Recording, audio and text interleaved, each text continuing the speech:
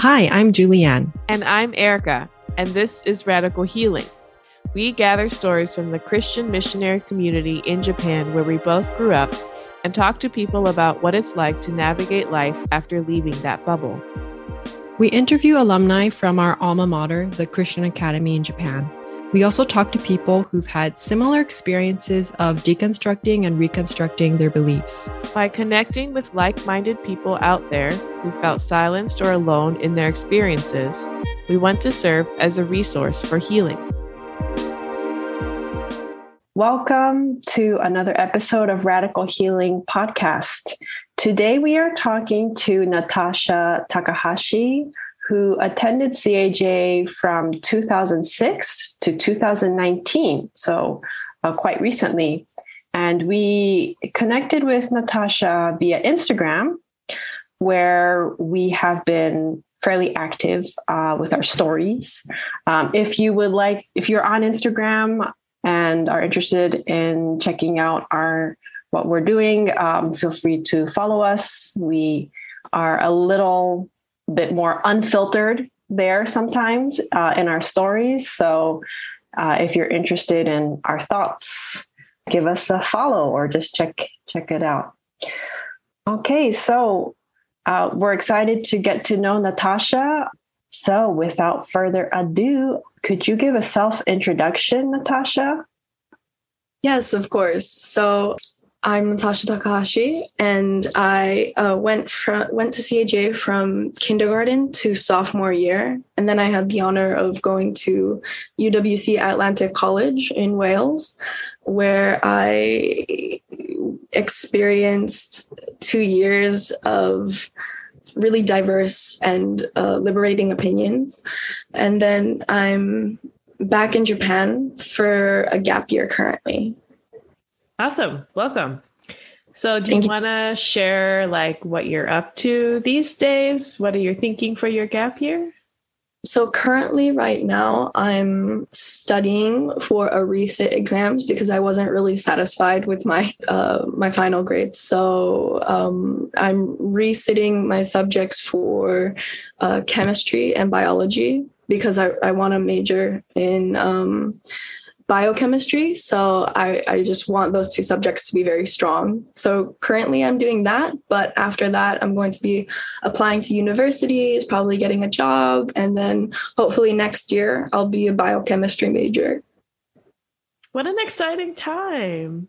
Thank you. It is an exciting time. I've been learning a lot of kind of self-love right now. Because it's very easy to get sucked into, why aren't you going to university right now? Why aren't you getting ready for that? And it's really easy to get sucked into self-doubt. But I've been learning to kind of forgive myself and let myself rest and have a fun time studying rather than having all these deadlines and really stressful things. Yeah, absolutely.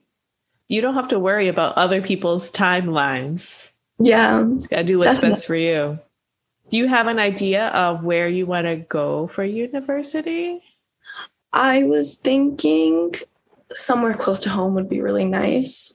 I was thinking probably Waseda or maybe ICU or places like that, maybe Sofia.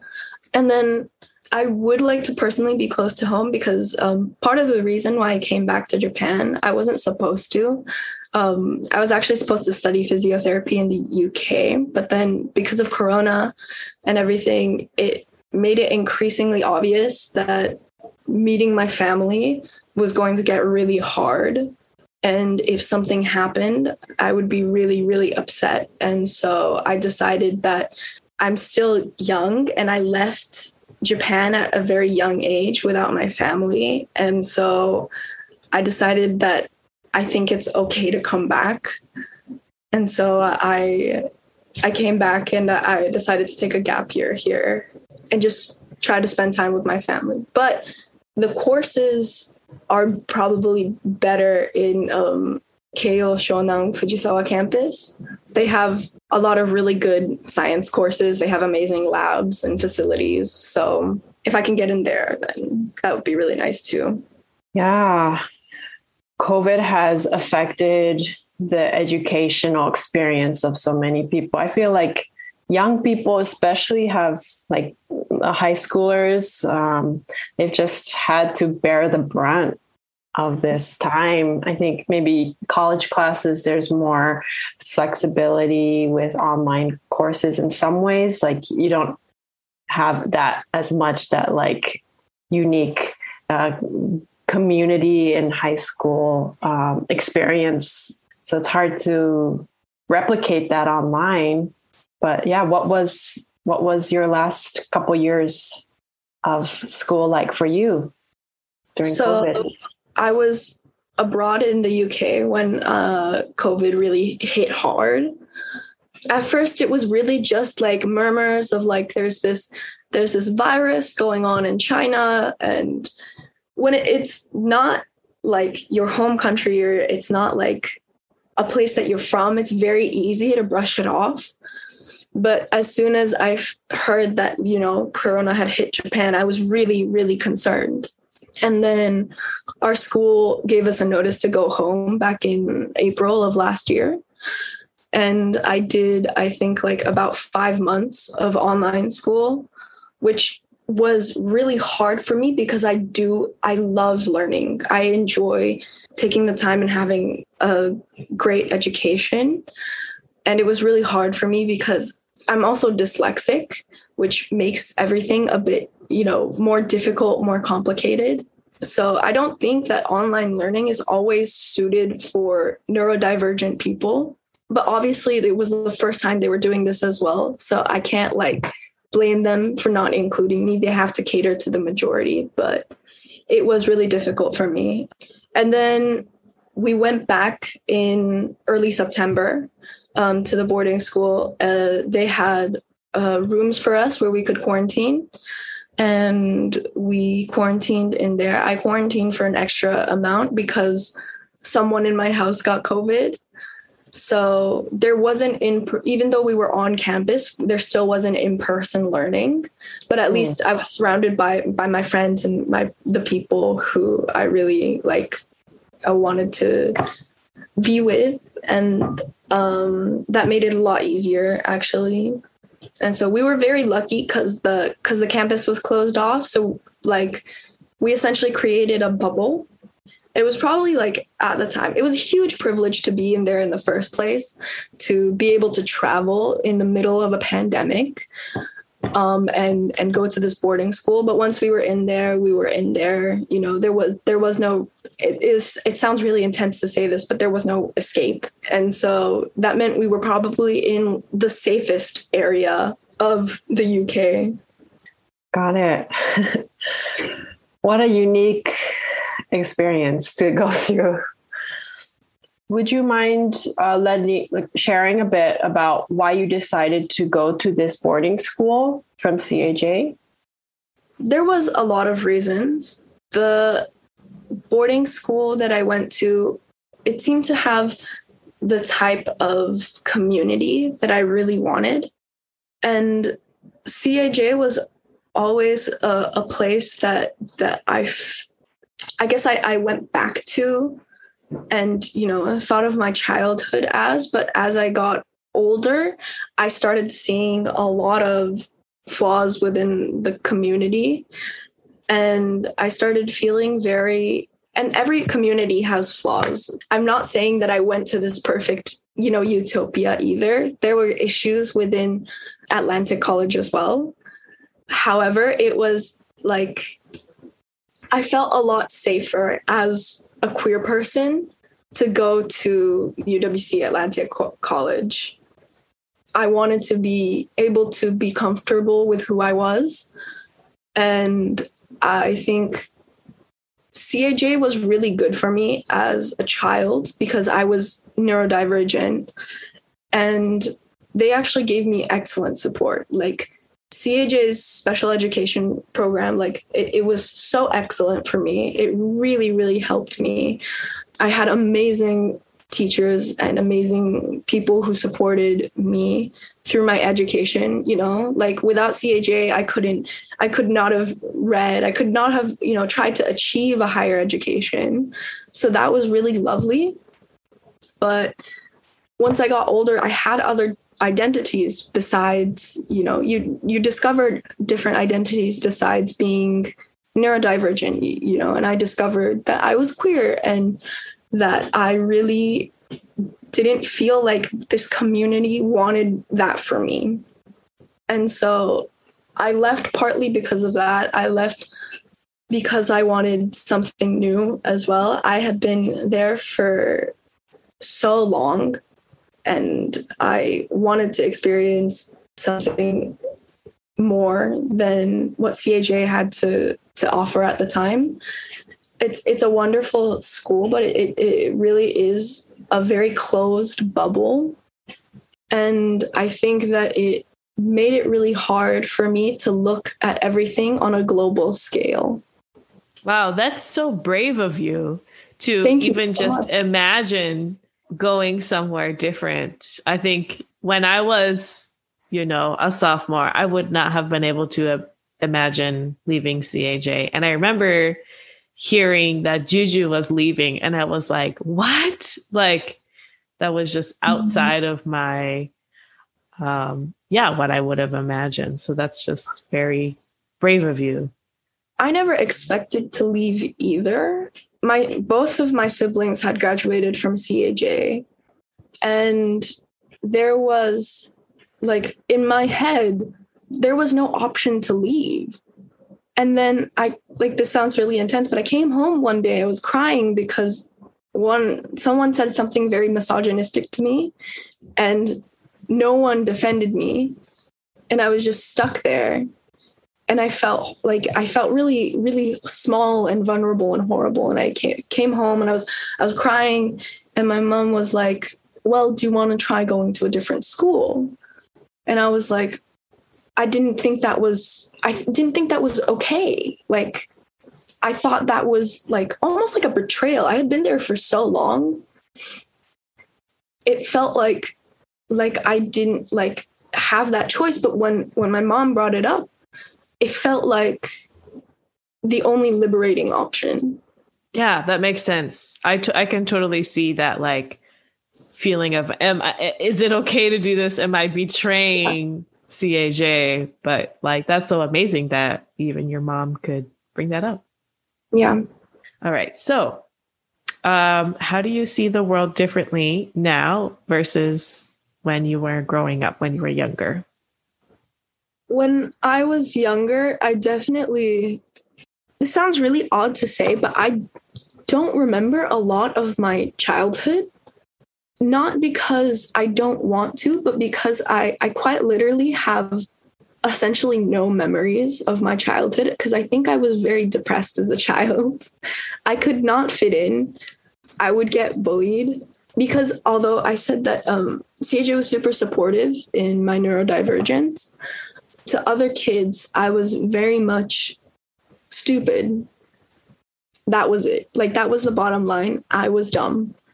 And so I just ended up not having a lot of friends. I had a lot of issues with temper tantrums as well, because I just got so frustrated with school. I wasn't good. I didn't understand why, my parents would send me to such a horrible place. And I just couldn't really like forgive the world for anything at the time when I was a kid. But the one thing that I felt like I was good at was being a Christian. As a kid, I felt like because the kids around me, I didn't feel love from them. I felt like God was the answer. And I never questioned it because who questions it as a kid? Every authority at CAJ tells you, this is who you should worship and this is who you should follow and you should never doubt him. And you do that as a child. And as I've grown up, it's really interesting to see. I think when I hit 8th grade, I started kind of improving in my studies at that point. And then there was this essay that we had to write in, I think, social studies class, where we read The Girl in the Red Scarf, and we had to compare Mao's authority to Jesus's, which was Wait, what? that was an essay topic. Sense. I wrote that essay. Exactly. But it was a really odd topic. That I did makes no sense at eighth all. grade was really weird for me. Eighth grade was really weird for me because I had, discovered this passion, this like really intense passion for like learning. Like I loved it, and I hated it for so long. And so many people had rejected me for not being able to do it. And then all of a sudden I realized like, no, I am completely capable of doing this.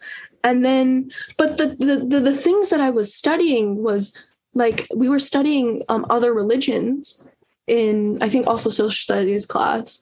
And they told us to write an essay on how to convert these people. And after writing that essay about comparing the authority of Jesus to the authority of Mao, I started like doubting. I really started doubting.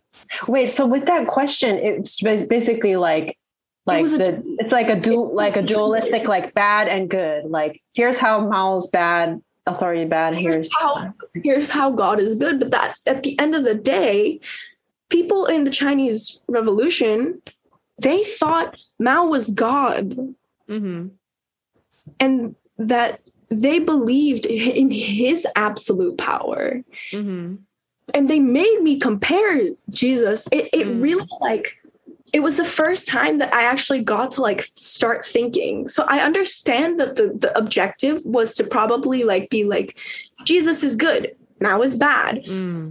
But it started thinking, what is the difference of this authority? Like, what is the difference? What is the difference in tyranny and God? And it opened a lot up for me. So once I got to like the whole like conversion stage, I was like, this is morally erroneous. You shouldn't be teaching kids how to convert people. We're 13. It's like, I was 13. I was a child. And then I was supposed to use these essentially manipulation tactics to try to convert people. It felt wrong. And that was, I think, the first time I realized like maybe CAJ isn't for me anymore. Wow. Okay. Wow. So basically, oh my God. Eighth grade was weird. Middle school is the wrong time. So you've had just like a lot of transitions in your life where I'm like really struggling with learning and then basically kind of having this breakthrough where you kind of figured out what works for you. And then at the same time, you had like gone along with sort of what you were told, and you have this like constant, you can rely on God when you can't rely on like your friends, your peers. And then all of a sudden you start to kind of question some things. Wow. So like looking back, I don't know. How do you feel about that? What would you say to your eighth grade self? I'd say to like pull through, because I was really happy with my academic success. And I'm glad that I found that, because if I hadn't, I think I would have just really had a rough time being in eighth grade. Like that was really a great turning point for me, where like, if I could speak to my eighth grade self, I can tell her that like, right now it sucks. And I know you don't really like yourself that much, because I was overworking myself. Like at that point, I just discovered how work works for me. And I was doing it to caliber like 9,000, And so I want to tell her like, eventually you'll love yourself. Eventually you'll learn how to forgive yourself. You'll forgive yourself for being queer. You'll forgive yourself for being neurodivergent. You'll forgive yourself for being an out of the box person. You'll forgive yourself. And I've had to take a long time to learn how to forgive. And I think that I want to tell her that, there's hope. And can I ask, like, What's your relationship to like a Christianity or faith or spirituality now? I think I was after I left CAJ, I was very anti almost. I couldn't forgive the community that couldn't accept me, that raised me but couldn't accept me. Yeah, because you were there for over 10 years. Really raised you. My mom went to the KBF. So I been on campus ever since I was born. You know, this was somewhere that I was supposed to be able to call home, my own community. But I knew from people telling me that, like, we had a chapel speaker once go up and compare atheists, Hitler, and homosexuals all in the same area and say that they're all going to burn in hell and we're all the same. And I don't remember creating a mass genocide. Like, it was clear that once you hit a certain age, I think there's fear mongering. Instead of, like, when you're a kid, all they tell you is that God loves you. God loves you for who you are. You can be different. He built you to be unique. He built you in his image. And you're surrounded by this existential feeling of euphoria, you know? No matter how much I screw up, you know, no matter how many mistakes I made on that spelling test, he still loved me because it felt like nobody loved me because I was dyslexic. And that caused a lot of childhood trauma. And then as soon as I hit, I think, like, middle school, they were like, if you have sex with anyone before marriage, God won't love you anymore. Or God will love you, but there's a catch. And that's not what I had been taught. I was been taught beautiful, unconditional love that was now no longer available to me. And I remember going to Joy Bible Camp. I was 12. They started talking about abstaining from sex. And there were kids 8 years old in there. Wow. Like these kids, we were young, you know, we were so young. I didn't know what sex was. I didn't know what any of this meant. And they handed out forms that we would promise our purity to God. They made these little sheets. We had to sign our names. We had to say, I will abstain from sex till marriage. And I was a child. I was a literal child. Like, how do you explain that to a child? How do you even face a child and say that? We were a room full of just small children. And that's where the fear mongering started. You know, scare tactics. And I don't want to be afraid of someone who's supposed to love me. That sounds like an abusive relationship, doesn't it? Sorry, I got into it so much. No. Yeah. So now. Yeah, I continue to have a very complicated relationship with Christianity. Mm. I think I've found I'm still discovering my spirituality, really. Mm-hmm. Because I only had one option, but now I have a plethora and I really want to discover myself. And I don't doubt that perhaps one day I will go back to Christianity. I'm quite positive that it won't be evangelical, but I think I may very well end up believing in the Christian God again, but that's for me to decide. And I'm still discovering myself. Yeah, it's an ongoing journey. Yeah. So right now, I think last year I really was on this, like, intense hate train. And now this year, particularly 2021, I've learned to accept that was my upbringing. No matter how much I try to reject it, it's a part of me. Mm-hmm. It's a part of who I am. I have to accept the person that I was back then, the little girl who loved God. I have to accept the person last year who hated him. And I have to accept the person this year who's trying to discover herself. That's really beautiful self-awareness, and I think that's so necessary for growth and healing. And I mean, that's connected to the core theme of our podcast, radical healing.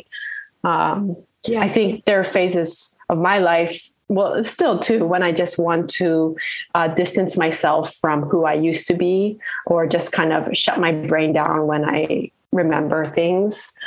But you're so right that to be whole and integrated, we need to embrace our past selves as well and accept them. I was actually wanting to ask you about the influence of CAJ on your morality and like that core that you were talking about. I just kind of have a knee-jerk reaction sometimes when it's implied that like, oh, to be a moral person, you need religion. And I don't think that's true. I agree. But also there is definitely values that Christianity, maybe if you kind of strip away, Christianity, there's so many different complex strands of it. But kind of, if you go to like the core of Jesus's message, to serve others, to care for the poor and the disadvantaged amongst you, to love your enemies, like those are kind of countercultural values in some ways that I think have shaped us. So for you personally, how would you say your morality has been influenced by the Christian CAJ environment? CAJ gave me so many chances. In elementary school, I was really, really badly behaved. And that's not like, I was very conflicted, but that's not an excuse. Like I was very badly behaved child. And I almost got kicked out a few times actually, because I had such bad temper tantrums. And they gave me so many chances. And I don't think I would have survived as a dyslexic person, and even as a hafu in public Japanese school. I don't think I would have survived as a dyslexic person in any other international school.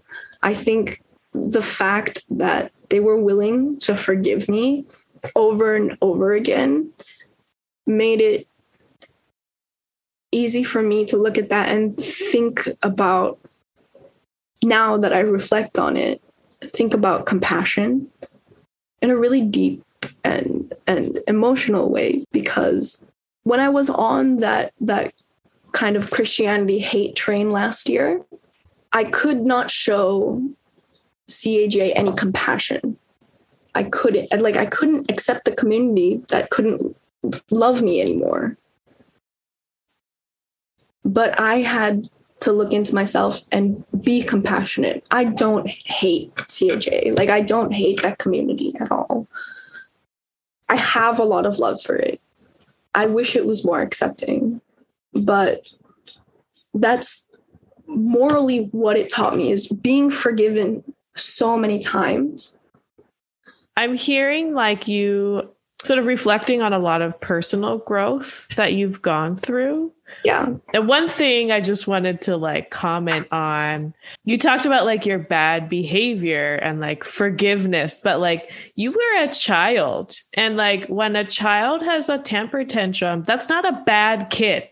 That's not a kid doing a bad thing. That's a kid who's expressing that something is missing. Right? That's just like, that's how human beings work. Not all human beings, but that's like a pretty common thing for how like children express that there's a need that's not being met. Like you were not doing a bad thing. And that's really great that you were able to get, kind of be able to stay in this community that I know other schools, it would have been a lot harder, but like, you didn't have to be forgiven. You didn't do a bad thing. You had certain needs that were not being met. Just wanted to, I guess, say that. No, I've never thought of it like that. Okay. Now that you're saying it kind of sounded when you were saying that. I was like, oh no, I hope you don't think that you were like a bad kid. I really did think I was a bad kid. Right. In the time, I'm sure. But like now looking back, like, can you see yourself as like, oh, I was just a human child? No. You know?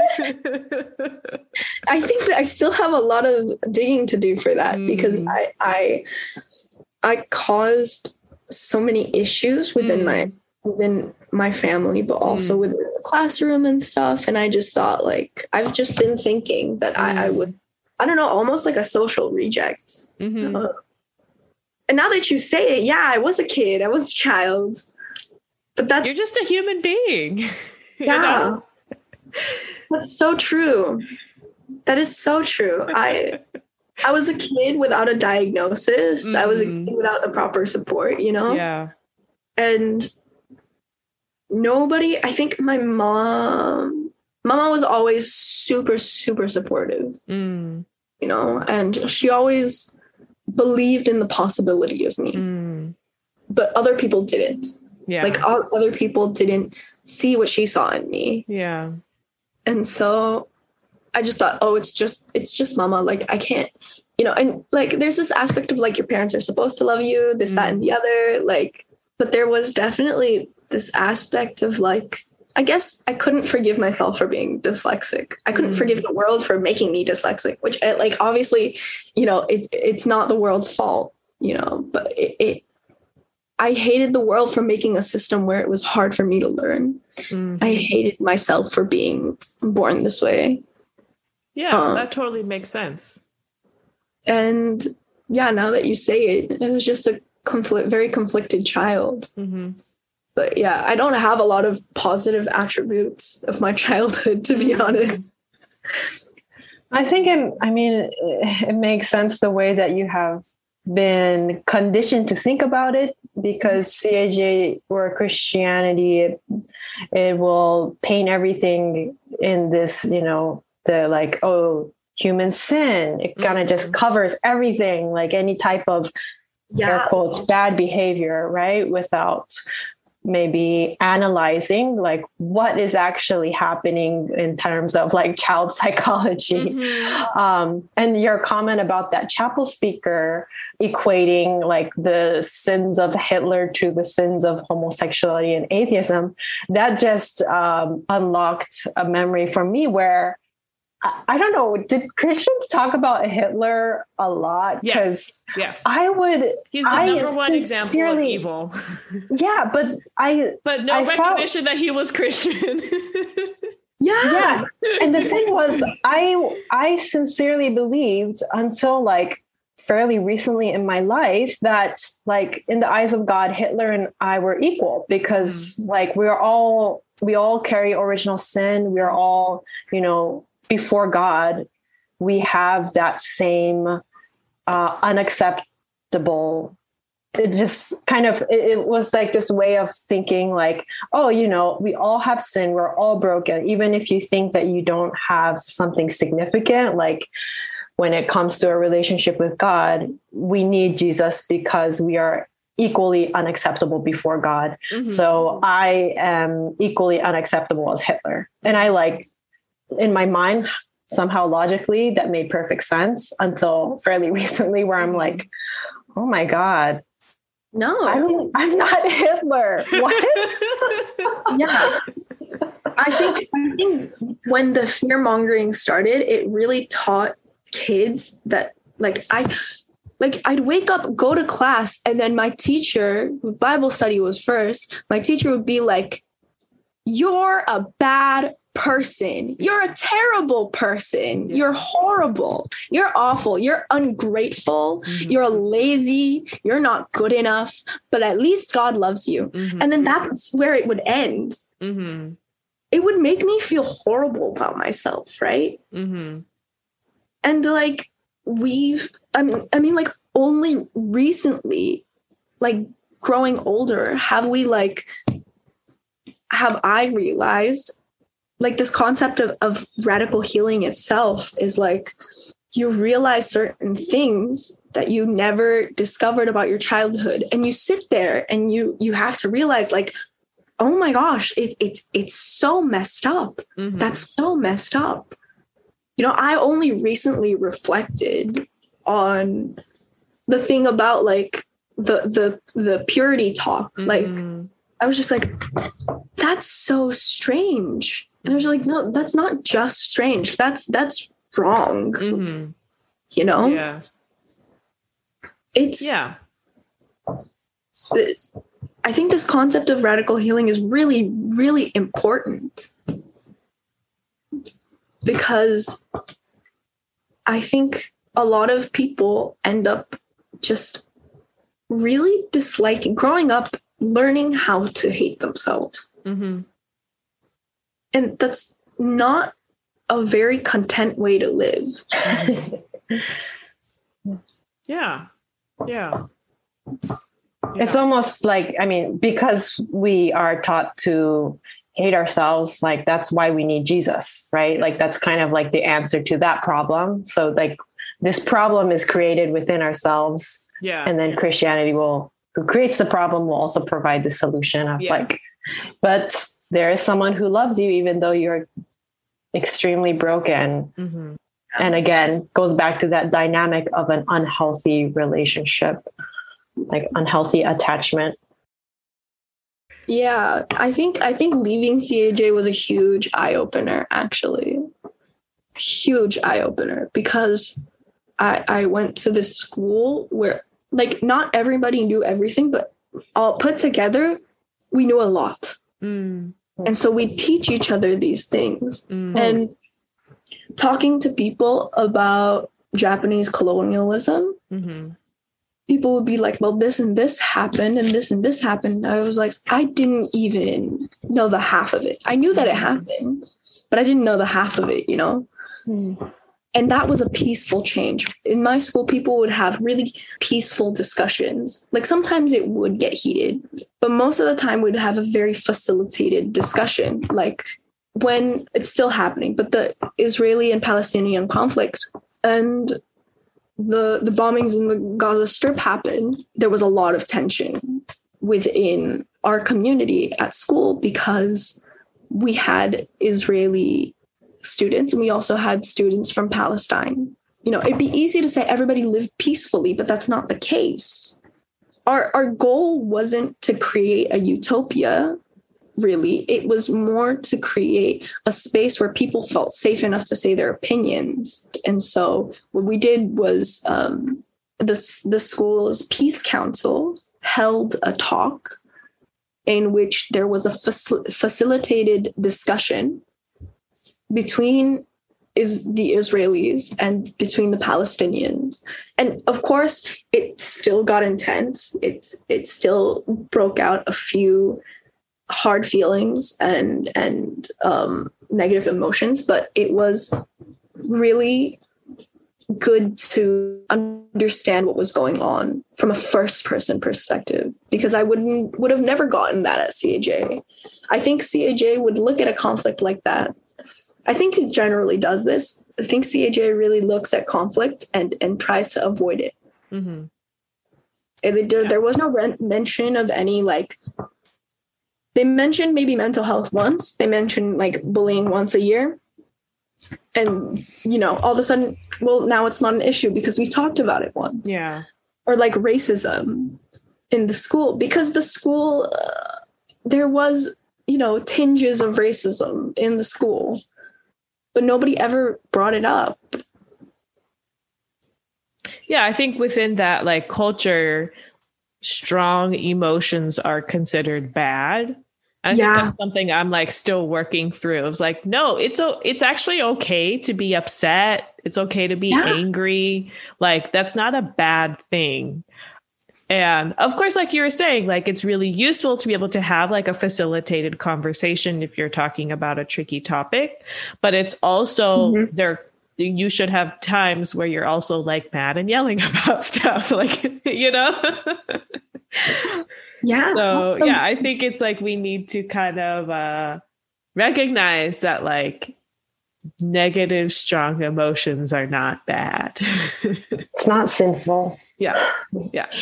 And I think this podcast is actually really, really important because this could possibly evoke change.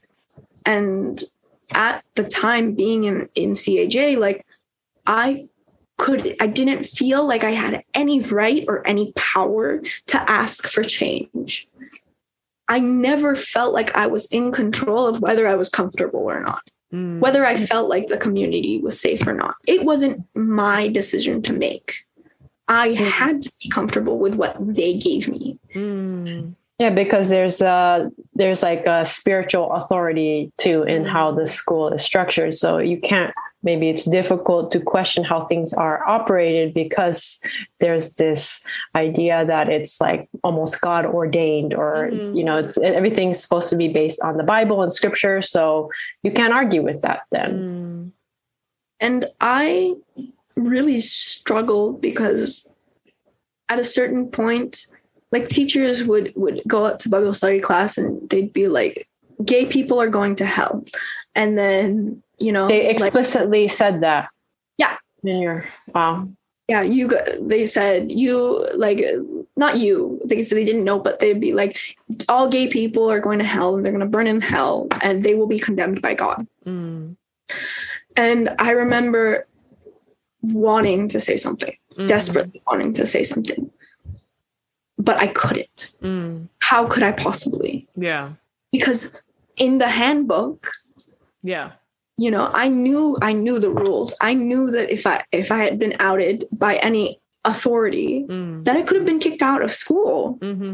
Yeah. Speaking of the handbook, was there something specifically that condemns queerness, like explicitly? I was wondering about this and trying to remember in my own experience. And I was trying to look on the CAJ website too for the handbook, but the handbook or like manual or something that I found for students didn't seem to be, it was all just like guidelines for chapel behavior or something like that.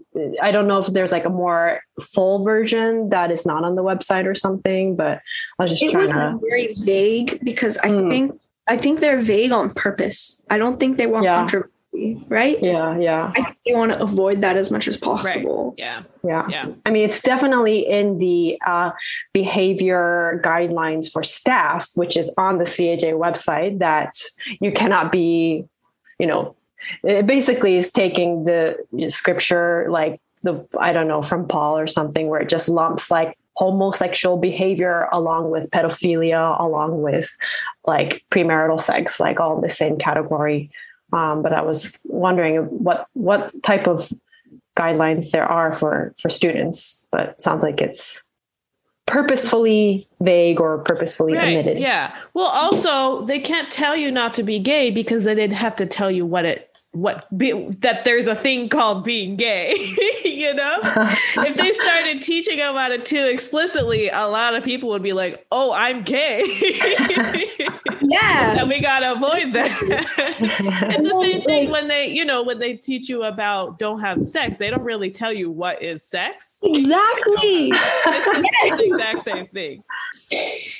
Yeah, so I just remember, like, in health class once, there was no mention of gay people. There was no mention of gay sex, right? But somebody asked, they were like, how do gay people have sex? And then the teacher explicitly said, gay people have what they call sex. But it's we're not real even, sex. like, we're not even allowed to have that. Yeah. You can't even let us have something that you don't even like. Yeah. Yeah. Did they say anything beyond that? No. Or they just left it? Oh, okay. No, they have something that they call sex. Yeah. It was like, wow. That's a low way to stoop. That's really low. Yeah. And there was barely, like, health class, there was barely any mention of, like, you know, safe sex. They were just like, if you want to avoid STDs, just don't do it. Right. Or pregnancy. Yeah. But like, no clear, like, what is it? And then they like, they would be like, well, if you do it and you get an STD, like, God is punishing you. And Mm-hmm. Why? They also said that explicitly. Oh my goodness. Kind of, yeah. They essentially alluded to it. Yeah. Absolutely. But that's the natural consequence. Mm-hmm. But saying anything within those classes, within those discussions, right? About like whether I could defend the queer community or whether I could, be like, isn't that wrong to say that like people who have sex deserve STDs? Mm-hmm. Like if I said that, then people around me would have been like, oh my God. Oh, absolutely. That was gay. Yeah. Yeah. And I couldn't. And there were so many teachers and people in my school that I thought I really respected and really looked up to that ended up being super homophobic. Yeah. Super homophobic. And it broke my heart because these are people that I thought I wanted to be. Yeah. Yeah. And I've always been scared of, because like I have like a little like, rainbow flag in my like Instagram, but that really doesn't say anything, right? Like I've never publicly said I'm gay like this. And I've never publicly like defended, queerness like this. And I couldn't do it when I was at CAJ out of fear. Oh yeah. And now like being on this podcast gives people a chance to like say what they never got to say in those discussions, talk about racism, talk about sexual assault in CAJ, talk about like, being queer and being neurodivergent. Like I can finally say something about it and not be the annoying, weird girl who's probably gay or probably having sex or probably is like a radical feminist or something. Yeah. I don't have to have those labels anymore because I'm my own individual person. And if people want to think that about me, sure, go ahead and fine. But at least you can't kick me out of school for that. Yeah. Yeah. Wow. Okay. So shifting gears a little bit, let's talk about TCK-ness. Do you identify as a TCK and how do you feel about that term? I do identify as a third culture kid, but I also identify with being, because I'm the definition of a TCK, I don't fully fit either.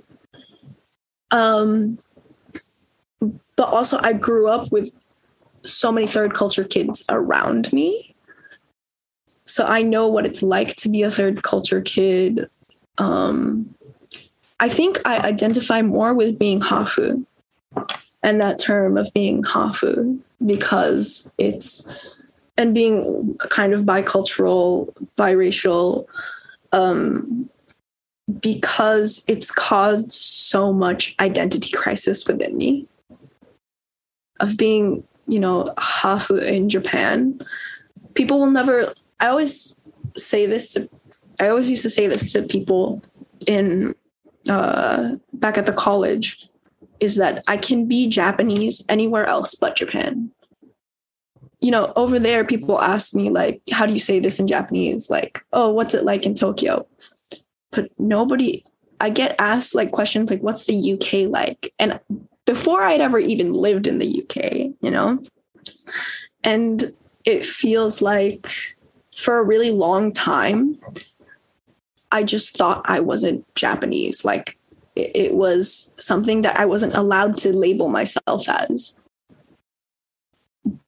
But now that I've experienced another place and another culture, and I've discovered that like I like truly tried to immerse myself in the UK culture, but it was really difficult.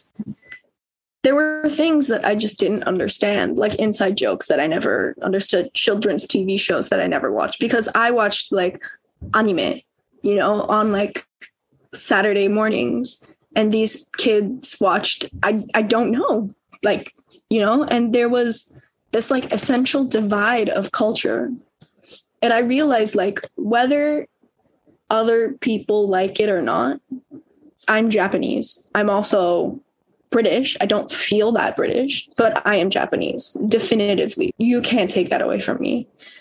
And I think that mix of like trying to explain that to someone is really difficult. So I just say third culture kid.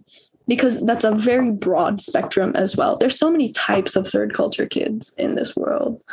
And I think for a while I struggled with identity, but I think now it's a lot easier after leaving Japan to understand that I am Japanese, I'm British, and I am both. I can be both, you know, I can let myself be both. Yeah. Do you along the Hafu lines? Yeah, I'm also Hafu, and then I've also started to identify as use the term mikusu in Japanese, like mikusuru, thinking how that's like more inclusive. Yeah, because again, there's also like stereotypes about Hafu, and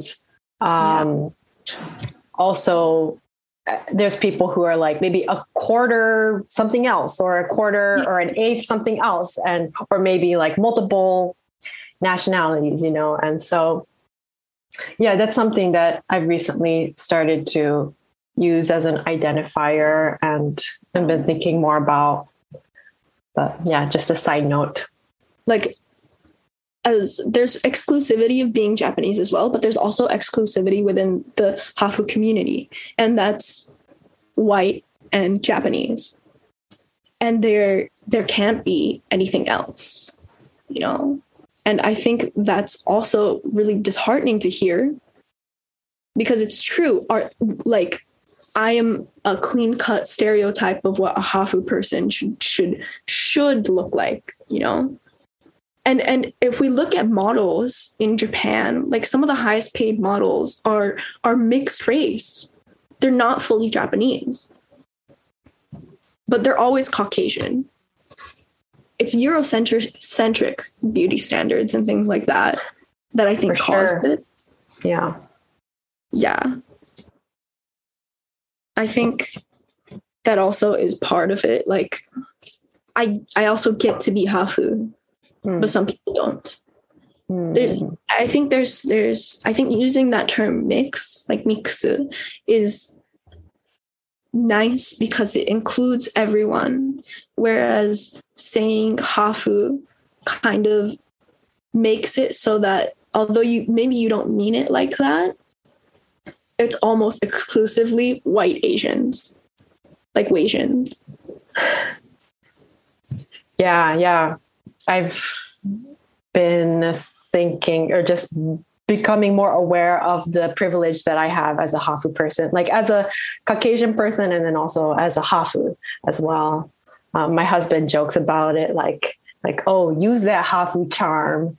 Because in Japan, there definitely is, you know, that it is a privileged place. So for me personally, try to think through that more. Yeah. And it's a privilege to be white passing as well. Right? Like to look this way is a privilege. And I don't think a lot of people understand that, because they think, well, I'm part Asian, like I don't have white privilege. But there is an aspect of that. There still is, because gaiken matters. Yeah. And I don't get stopped at TSA. I don't get stopped at airports. But my friend who sat next to me and I traveled with has to take off her shoes. Like, whether you like it or not, and whether people want to hear this or not, I think even Wasians have white privilege. Maybe not as much. Probably. Like, I had a really inappropriate kind of fetishy thing said to me while I was in the UK when I mentioned that I was Japanese. But before that, they were never upfront about it. Once they figured out my last name was Takahashi, or once they figured out that my father's Japanese and that I grew up in Japan, all of a sudden I was a commodity.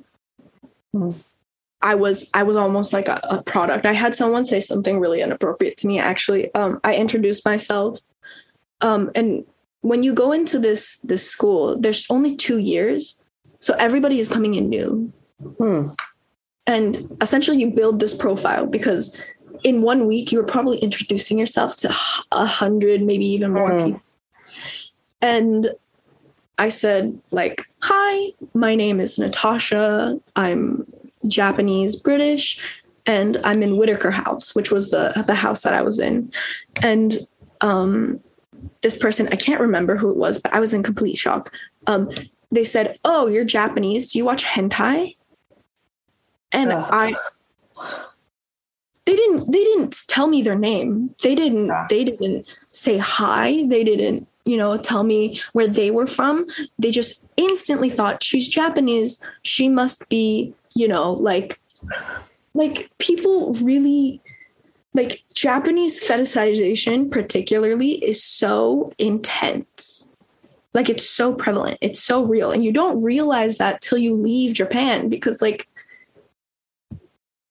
why would Japanese people fetishize themselves?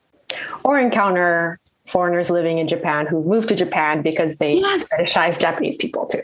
That's a thing. Yeah. I've been on, like, dating websites and or dating apps, and, like, some of the profiles said, like, Japanese people only. And it's been, like, it was really weird. A lot of my friends, and this was a closed campus, like, we had like 300 students. So it wasn't like, still wasn't very big, And a lot of my Japanese co-years got harassed by, like, men who were, like, had this thing for small Asian girls. I always got that as well. Like, I'm fairly average. I'm slightly above average in Japan. I've never felt small, but in this place where, there's Europeans and stuff, I was particularly tiny, and me and my Japanese friends would meet up and we'd have, like, dinner or lunch together. We'd have these bondings, like shokujikai, just to, like, feel at home sometimes. And these people would come up to us, and I know they weren't trying to be offensive, but they'd be like, "Oh, you guys are so small and cute. You're so small and adorable and cute." And it was so condescending. And it was really odd. Really, really odd.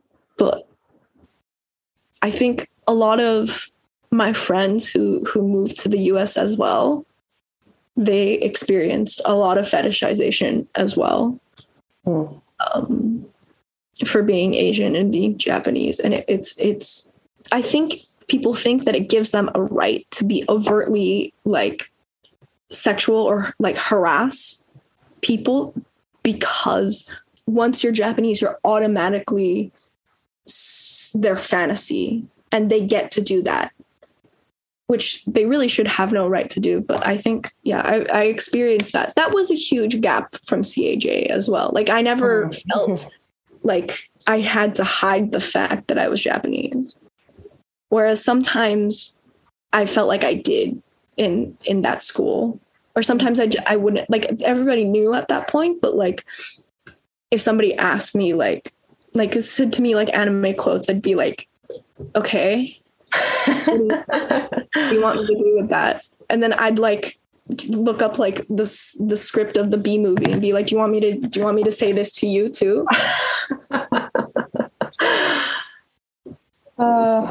It was just, like, it's very uncomfortable. I also had people, it was really weird. I think this is particularly just because I'm half, but I was watching Evangelion, the series, because I'd never watched it. I really like anime. Like, I really, really like anime. And I'm very picky and I'm very annoying, and I get too much into it. So I won't get into it too much. But I was watching Eba, and somebody came into the room while I was watching it. I was doing my nails, and they were like, "I always forget that you speak Japanese." And I was like, well, why would I speak Japanese to you? There's this weird expectation. Yeah.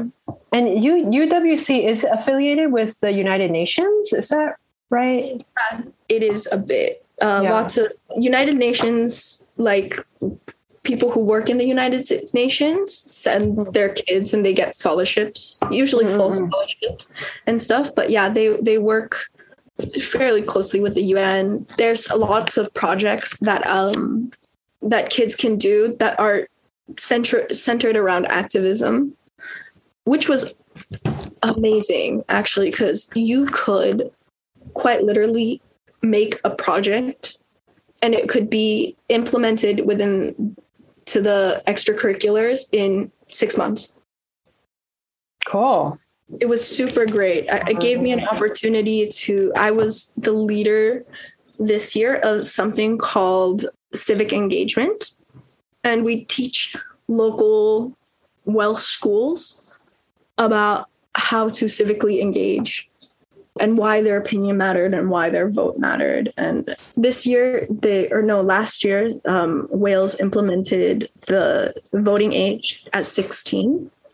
And so we went in, and essentially it's this program where we do peer-led education.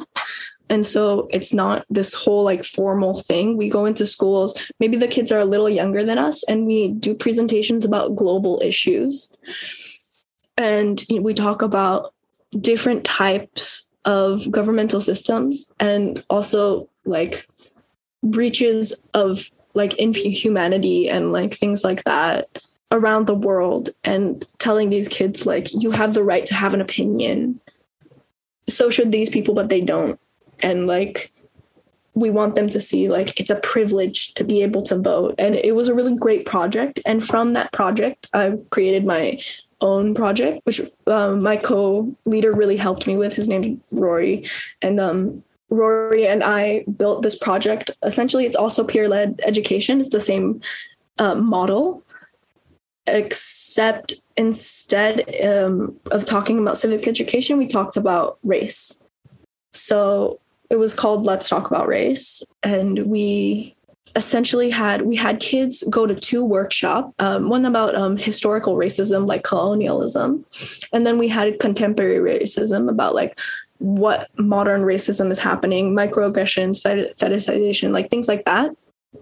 And then we had them have discussions. We also had a survey that kids could fill out anonymously after our talks to talk about their own experiences with racism. There was one that was really horrible, where a child had explained that a teacher came up to her and told her that she was lucky that she could swim because usually Black people can't swim.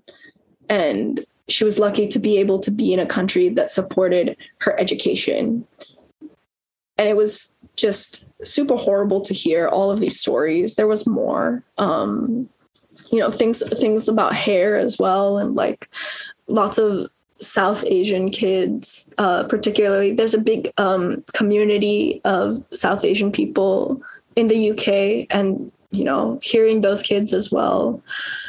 And so we took this anonymous forum and we spoke to the Welsh government, and particularly their like education department. And I got to have my team speak to them about how, because it's one thing to be like, this is what you should be doing, but to give them examples of like, this is what's going on in your schools. And I don't think you guys want to represent this type of society. I think you want to represent an anti-racist society. And so we tell them like how to do that and why having a peer-led education system is so important, because it's intimidating to have older people try to educate such a sensitive topic. Make it easier for kids to ask questions, ask things like, I don't really understand why saying the N-word is so bad, and then trying to explain that to them instead of having the teacher there. They don't want to feel that judgment from their peers or their teacher, right? So give them an open, safe space to be able to communicate that. And that was something that I was so grateful to do, because I just think that in CAJ, there's this notion that like racism exists, but it exists outside. And that's a sin. And that's all that it covered. Yeah. So thinking about that, did you have more thoughts about being in that missionary religious environment? Anything that you haven't shared already that you would like to share? And sort of like your perspective of looking back on it now. I think that my class has just graduated, and I think that they're probably going to experience what I experienced 2 years ago, which is shock and being scared and nervous. And I was very, very, very depressed my first year abroad, actually. I can say with a positive light right now, but it is so nerve-wracking and so hard. And you blame yourself. I really did blame myself. But coming back wasn't an option either.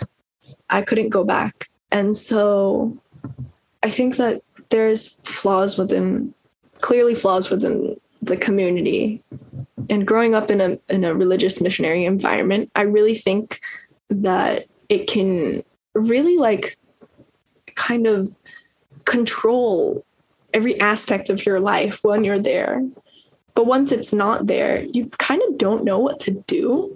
So you follow suit of other people. And I definitely had that issue. So I think that eventually my former classmates will start learning that about themselves, learning who they are without that environment, without that community, like who they can be, their own possibilities. And I think it's going to be really hard because I really went to I really hung out with not the wrong people, I would say, but just I immersed myself in a culture that wasn't really me in my first year.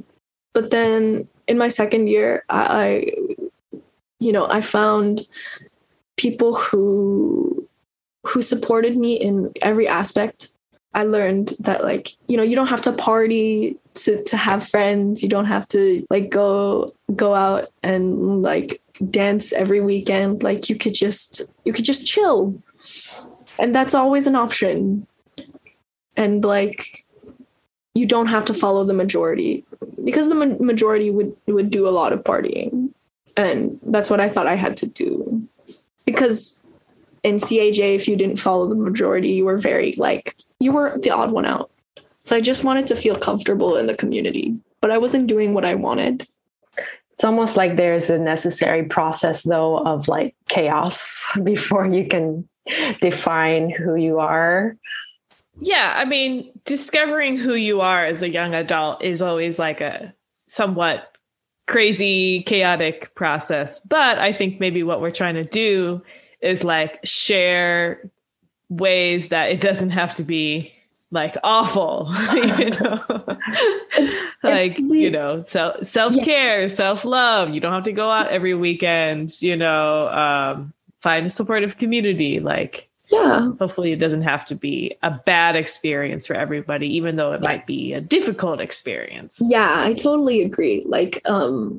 I went abroad with so many expectations that going abroad didn't meet, but I got other benefits from it. But I was too negative to even see what those benefits were, right? And I don't think you can avoid that stage in your life of realizing that a certain utopia that you built up, going to college or something, is not the experience you thought it was going to be. And I think I don't think you can really avoid that. There has to be a moment. There has to be a moment where you're CAJ was a cradle. And I was in that cradle till I was 17. It's a cradle. And then the real world is super colorful, and it's hard sometimes, and it's really difficult, but it's got so many aspects to it that I don't regret leaving CAJ for a second. Yeah, you're saying that. And I think something that I've come to embrace is that something can be both wonderful and problematic at the same time. And I have lots of amazing memories from CAJ. And then at the same time, I can see how it has actively hurt many people, and that it requires reform, and just to hold that all together and accept that as a reality. Yeah. I think that radical healing is important. Yeah. And I think like one thing, like growing up Christian or the type of Christian that we were, it's like everything has to have like a resolution. Like, you know, when you share your testimony, it always has to be like, oh, this was so bad, but here's the like good conclusion. And I think like moving away, it's like, yeah, I mean, I think that's a common trend and not just in Christianity, but it's like, there doesn't have to be a good resolution. It's just life, you know, there's no like, oh, here's my silver lining or like, here's my fun, cute takeaways. You know, it can just be messy. Yeah. That's fine. Sometimes things suck. Sometimes things just... There doesn't have to be like, oh, and then I got stronger. It's like, no, maybe I'm just damaged. Yeah, and that expectation, or just human beings. Yeah, exactly. And that's this expectation to be, especially for women, being a strong woman. You know, like be a strong woman. Like this expectation to be a strong, independent woman. Like, but why can't I also be vulnerable? That means like it gives really people an excuse to be like throw like horrible things at you. I didn't know before I left CAJ that telling a woman to smile while like she's walking down is something that's quite rude. I didn't think about that till I left. And then I realized so many male teachers in CAJ do that. Yeah. Like they'd be like, smile, and then be like, say something funny. I gotta get to class. This biochemistry isn't gonna get itself. Make me laugh. Like, oh, give me something to smile about. Yeah. That's so funny. That's real. All right. So what does radical healing look like for you? Lots and lots of self-forgiveness. Being able to be in tune with yourself, to be able to say, okay, that sucked. Like you didn't do that well on that test. You should have studied much earlier for it, but I forgive you. You know, it's those small things of forgiveness that like catapult you to forgive yourself for other things. Like being able to forgive myself for being queer. Like I shouldn't have to apologize for it either, but it's something that it's for a long time I couldn't help but blame myself. Just being nice and understanding, like what I said about being a child with temper tantrums, right? Like there's that aspect of like, I'm still struggling with radical healing. I'm still struggling with this reform that's going in my life. And it's still hard to love myself, including my past self. But I have to learn how to forgive. You know, like caring for my mental health is not a selfish thing. Caring about myself is not a selfish thing. It may make things really hard for me to, you know, maybe work or maybe like do better in my studies. But I know that eventually in the long run, I'd prefer to give myself a break now and say, okay, you're clearly tired. Maybe just relax today. Than to be completely burnt out in the next 6 months and not be able to move an inch for a good week. I'd rather, you know, forgive myself for being tired, forgive myself for working slower than other people, because essentially like what I discovered on how to be better at school as a dyslexic was just really working really, really, really, really, really hard. Like way harder than my peers to get just probably maybe even like lower the same score. Just to be the average, it is exhausting. And I need to forgive myself for that too. Thank you. Are there any resources that you would like to recommend? For my kind of healing. Personally, when I feel very conflicted, I don't like to write down in journals because it makes me feel worse sometimes, which is, I think, the opposite of like so many of counselors and therapists are like, write it down. It'll make you feel so much better. And that was just not the case for me. It made me spiral even more. I had horrible things written down in notebooks that like made me like spiral again as soon as I read it. And so what I do now is I type it in not even my notes app, but my Google Notes to make so if anyone really wants to write something, but they don't want to feel, I don't know, they don't want to really be reminded of it, I think Google Notes is a really good way to just like write down what you're thinking. And also I'm trying to meditate every morning and stretch. I try to incorporate, I think, mindfulness and like positive affirmations and like meditation. I think if it's hard for you to implement that into your routine, to attach it to something that's already a habit, like skincare or something. Like when I wake up and I wash my face, I listen to a mindfulness podcast, and that allows me to listen while also doing something that I've always done. And so, yeah, that's been a huge part of my life, is taking care of my body, taking care of my mind, letting myself have breaks, and like reflecting on myself a lot. I think that's a good place to end. Great. I really, really wanted to do this because I really wanted to say how I felt during that time and how I feel about it now, and how I finally got to defend being myself and saying that like being me is not a sin. Yeah. Mm-hmm. And if anyone is in CAJ who feels unsafe to be themselves, I really hope that, like, I don't know, maybe this podcast can do something for them as well. Because I think it's a great idea. And obviously, like, this is a very niche group of people, CAJ alumni and CAJ, like current CAJ members. It's a very niche group of people. And like not many, only the people who went to that place will probably relate to this. I never expected something, like this podcast to happen. But now that it's here, like, I think it's perfect, Thank you. Yeah.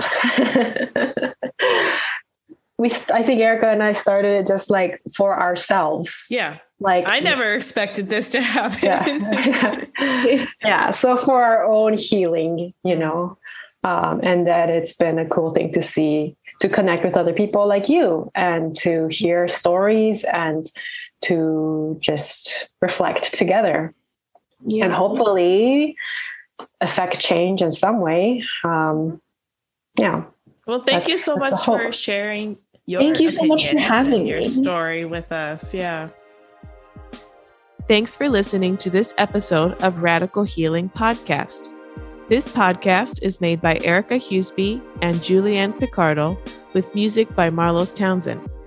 You can find and subscribe to Radical Healing on Apple Podcasts, Spotify, or wherever you get your podcasts. For information and more resources, check out our website, radicalhealingpod.com, and follow us on Instagram at radicalhealingpod. We're always looking for more people who'd like to share their story, whether it's about the CAJ experience, growing up international, or radical healing and what that looks like for you. If you'd like to get in touch, send us an email at radicalhealingpod@gmail.com.